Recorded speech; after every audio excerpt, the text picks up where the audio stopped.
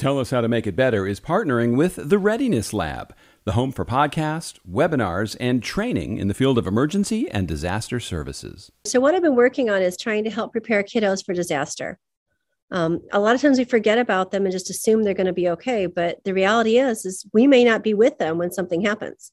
So if they're prepared and know what to do, it's a better chance we get them back home. I'm George Siegel, and this is the Tell Us How to Make It Better podcast. Every week, we introduce you to people who are working on real-world problems and providing actual solutions. Hi, everybody. Thank you so much for joining me on this week's Tell Us How to Make It Better podcast. Every week, I try to introduce you to somebody who has recognized a problem that exists and is working on a solution to make things better. Now, I've had a lot of episodes where we've talked to people about the environment, about climate, about disaster preparation, and a lot of that is from the adult perspective. My guest today is taking a look at disasters, but gearing it towards children. My guest today is Heather Beal. She's a Navy veteran, mom, wife, and scholar who has chosen to help prepare children and those who care for them for disaster. Heather, welcome. Thanks for coming on today. Thank you so much for having me. Now, first, let's say that is a real background behind you, and it looks spectacular. How cold is it where you are, though? I think we're about 30 degrees right now, but it's so pretty. Oh, my goodness. And I'll say what people hate when they know you're in Florida is that it's 84 here and actually a little warm. Yeah. Okay. We'll just move on. You don't even have to say anything. What is the problem or issue that you've been working on? So thanks, George. So what I've been working on is trying to help prepare kiddos for disaster. A lot of times we forget about them and just assume they're going to be okay. But the reality is we may not be with them when something happens. So if they're prepared and know what to do, it's a better chance we get them back home. And what is the way that you have chosen to approach this? Like, what's the age range of kids and how do you educate them?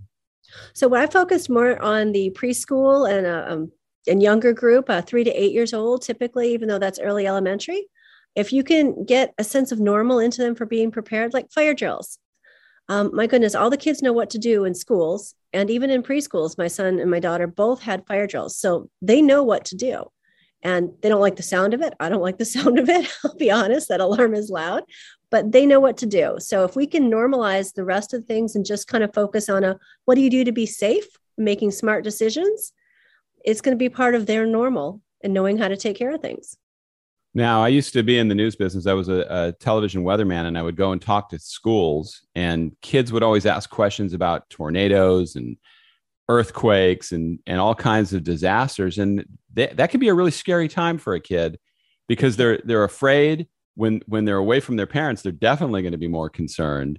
So how do you approach all this to give them a comfort zone so they can survive all of this? Well, we focus on the things that they can do to be safe, kind of empowering them. A funny story is my daughter, I tried to explain what a tornado watch was to her right before she went to bed on a nice stormy night in Maryland. As you can guess, it did not go well because, I just really messed it up. So I started looking for books and stuff to try and figure out if we can talk about this ahead of time in a way that's kind of more story-like, then maybe she'll follow along the characters and be able to do it. So that's actually the impetus for why I started writing children's books. But what we do is we teach kiddos, this is what the event is. And there's lots of wonderful science and weather books out there for kids on that. But what we don't tell them is what to do to be safe, how to help themselves, how to be, a big boy or a big girl and help others. And that's kind of the focus here is it gives them a chance to know what to do and kind of be in charge of a little bit in a situation that generally is not a good situation to be in, but it does help them. Now, do you do it through the books? Do you go talk to groups? What is the primary way that you get this message out to people? A couple of different ways is I have the books that I write. I also run a nonprofit, Blocks, that helps prepare childcare and children for disaster. So we'll go in and do training. Sometimes we use the books. Sometimes it's, we have this kind of like the Pillowcase Project. It's a I'm Ready, So's Teddy project where we go in and teach kiddos what to do. And I just remember my daughter going through what we call the line leader phase. No, mommy, I want to be in charge. I want to open the door. I want to do this. Kids at that age want to do something. They want to have a say. And if we can provide here's what you do, they'll take it home. They'll do it. They'll get mom and dad to do it, as well as brother and sister. Yeah. I mean, it sounds like you would have in reality, a more receptive audience among young people, because as I've found in the projects that I've done, most grownups don't even worry about it. They don't think about it. They're not prepared for it. So maybe it starts with the younger generation of making the grownups understand. That's kind of exactly what I do. I absolutely, I mean, I love all of our emergency management outreach programs, and the people that do come, they care, they want to get better. But most of us, we just kind of sit at home and go, it's like insurance. Yeah, it might happen. Maybe we look at it as a possibility, not a probability. So if we just put this into the normal for kiddos, this is what you do before you cross the street. This is what you do if there's a fire drill. This is what you do if a stranger talks to you. And you add all these this is what you do if there's a tornado. They know what to do. It just makes it their new normal. Yeah. So what obstacles do you run into when you're trying to get this word out there? What's the thing that keeps people maybe from doing it and getting on board? Sometimes it's that insurance policy kind of idea I told you on some, probability, possibility question.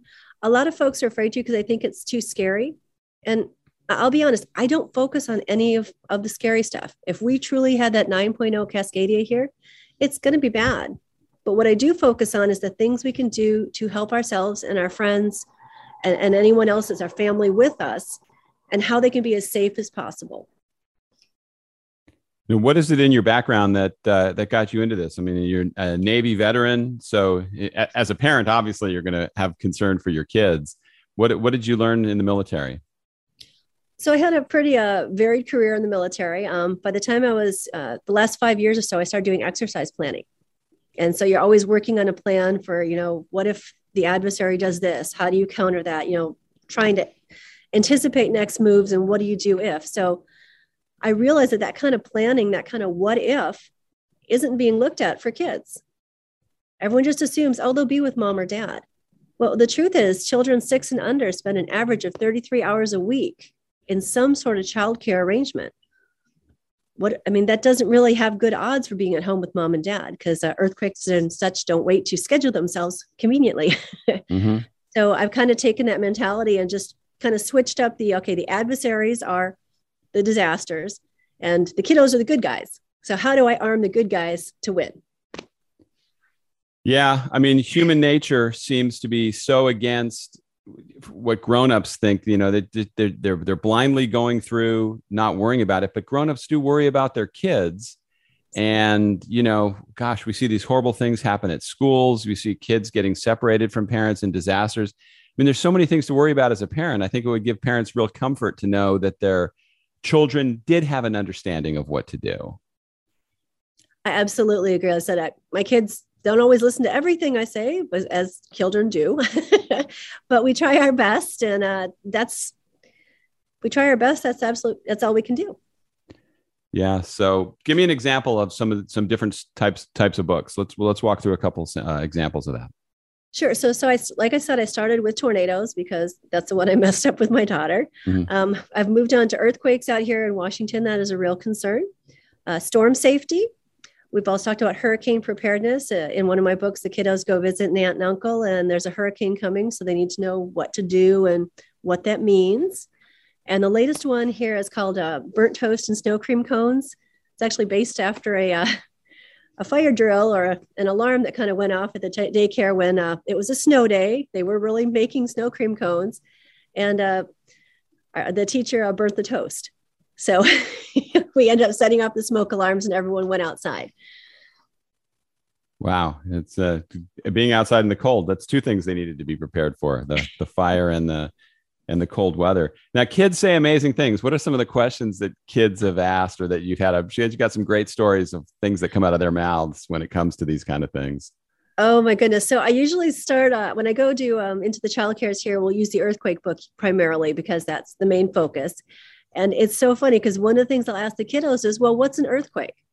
And you wouldn't believe all the crazy stories. It's a meteor, it's lava, it's I haven't heard the abominable snowman yet from them, but you never know what they're going to say. And it comes out of the sky or it comes out of trees. It's like, well, no, not actually. And everyone's convinced it's a Hollywood model of big holes opening in the ground. It's like, no, it's not quite like that. So it's really fun and interesting to see what they think it is and help them shape a perspective that makes sense to them in their language so they can understand it. Yeah, I think it's important for them to be educated more than we are. When I was in the news business also, anytime there was an earthquake and then there was a tsunami warning, the news director would send a news crew down to the beach. And I would always question that and say, are you kidding me? Shouldn't we be going the other way? What, if there is a tsunami and there's been a warning that's issued, why are we going to the beach? So you almost want kids to be smarter to overcome the stupidity of grown-ups. That is a tall task sometimes, I have to admit it. But kids can't do that. I mean, Tilly Smith, the 2004 Indian Ocean tsunami, she was a little British girl on holiday in Thailand with her mom, dad, and little sister. And she saw the water doing something really weird. It was all kind of frothy and it had receded back. And they had no indication of that earthquake that had happened in Indonesia. They had not felt it there. And she just kept on mom, dad, there's something wrong. There's going to be a tsunami. I learned about it in geography class. And she kept at it and kept at it. And eventually dad went to the pool guard and said, hey, I know it sounds crazy, but my daughter's convinced. And that's when they found out about the earthquake and the men started rounding people up. She probably saved hundreds of lives. Wow. That's what our kids can do. Yeah, no, that's amazing to hear of an example like that, because we see it in so many other kinds of disasters that, you know, again, when there's really cold weather or when there's a hurricane, you see news crews outside for hours telling you not to go outside. And I always thought maybe we should be inside so they would see that that's where you want to be as opposed to being outside. So I don't think we really model very well for children. No, I don't think we do for children at all. I mean, those newscasts too. I mean, it's the adults watching that, but if the kids happen to be watching it, like you said, that's not the role model that they should be emulating as far as their own safety. So what is it now? Obviously you have some entrepreneurial experience based on what you're doing with these books. A lot of people think they have an idea or there's something that they want to do, but they're, for whatever reason, they just don't ever go forward with it. What would you tell people who are in that mindset? If you believe it's important to get it out there, find a way to get it out there. I can't tell you how many hours I spent online researching how to write books and where to get information from it and how to get out to people, as well as the nonprofit side, how do I start a nonprofit? Who do I talk to? Where can I go for funding? And it is a continual thing and it's a constantly evolving thing, but it's the right thing. And I'm glad I did it. Yeah, having a nonprofit isn't really as easy as people think. A lot of people think, it's just a way to you can get money for your business, but there's a lot of hoops you have to jump through and things you have to do to maintain that.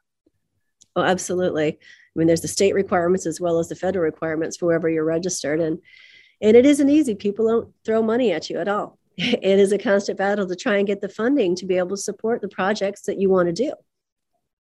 Okay. So how do people get your books and what's the best way for people to get in touch with you? So absolutely. The books are available on Amazon, Barnes and Noble. I think even the Readiness Lab has them now. So you can find them in a lot of places. As far as how to get a hold of me, you can reach me at, if you look at blocksusa.org or trainforsafety.com, that's with the number 4. Either one of those things. The Train for Safety is the book side, and the Blocks USA is part of Blocks. We do the child care preparedness and preparing children for disaster on the nonprofit side. Great. And what would you tell parents, give them a little kick that might motivate them for how important it is for young people to understand what they would do in a disaster? Don't assume. I mean, don't assume that they're going to be safe or that we're going to be with people that know what to do. The kids can handle it. They know what to do. Like I said, crossing the street, dealing with, fire drills. You can help them with these other things that aren't predictable and increase the chances that you don't lose them. We can't prevent disasters, is what I tell people, but you can prevent a lack of preparedness. And if you prepare the kiddos, you got a better chance of getting them home to you. Do you think social media makes it more challenging when you see videos that kids look at online and they're rewarded almost for stupidity and doing dangerous things? And then at the same time, we're trying to educate them about safety. It seems like we're kind of fighting ourselves here. I think in some ways we are, but a lot of the stuff that there's so much more stuff for the younger kids than there used to be. One of the things we used to watch when the kids were little was the Daniel Tiger Show, off of the spin-off cartoon off Mr. Rogers. And they would cover all kinds of more emotional topics, but it was great because the kids could kind of relate to those characters and learn what to do. And there are some channels and things out there like that. But I agree, there needs to be more, and parents need to kind of keep an eye on what the kids are watching, because there are a lot of the other crazy stuff too. Yeah, it seems like with TikTok and remember those blooper shows used to be on where people would get a good laugh out of somebody skateboarding into a tree or doing something stupid, But then again, when I was younger, they used to say, well, the cartoon where you blow a guy's head off and then he bounces back up and runs away. So I guess each generation has their own level of stupidity.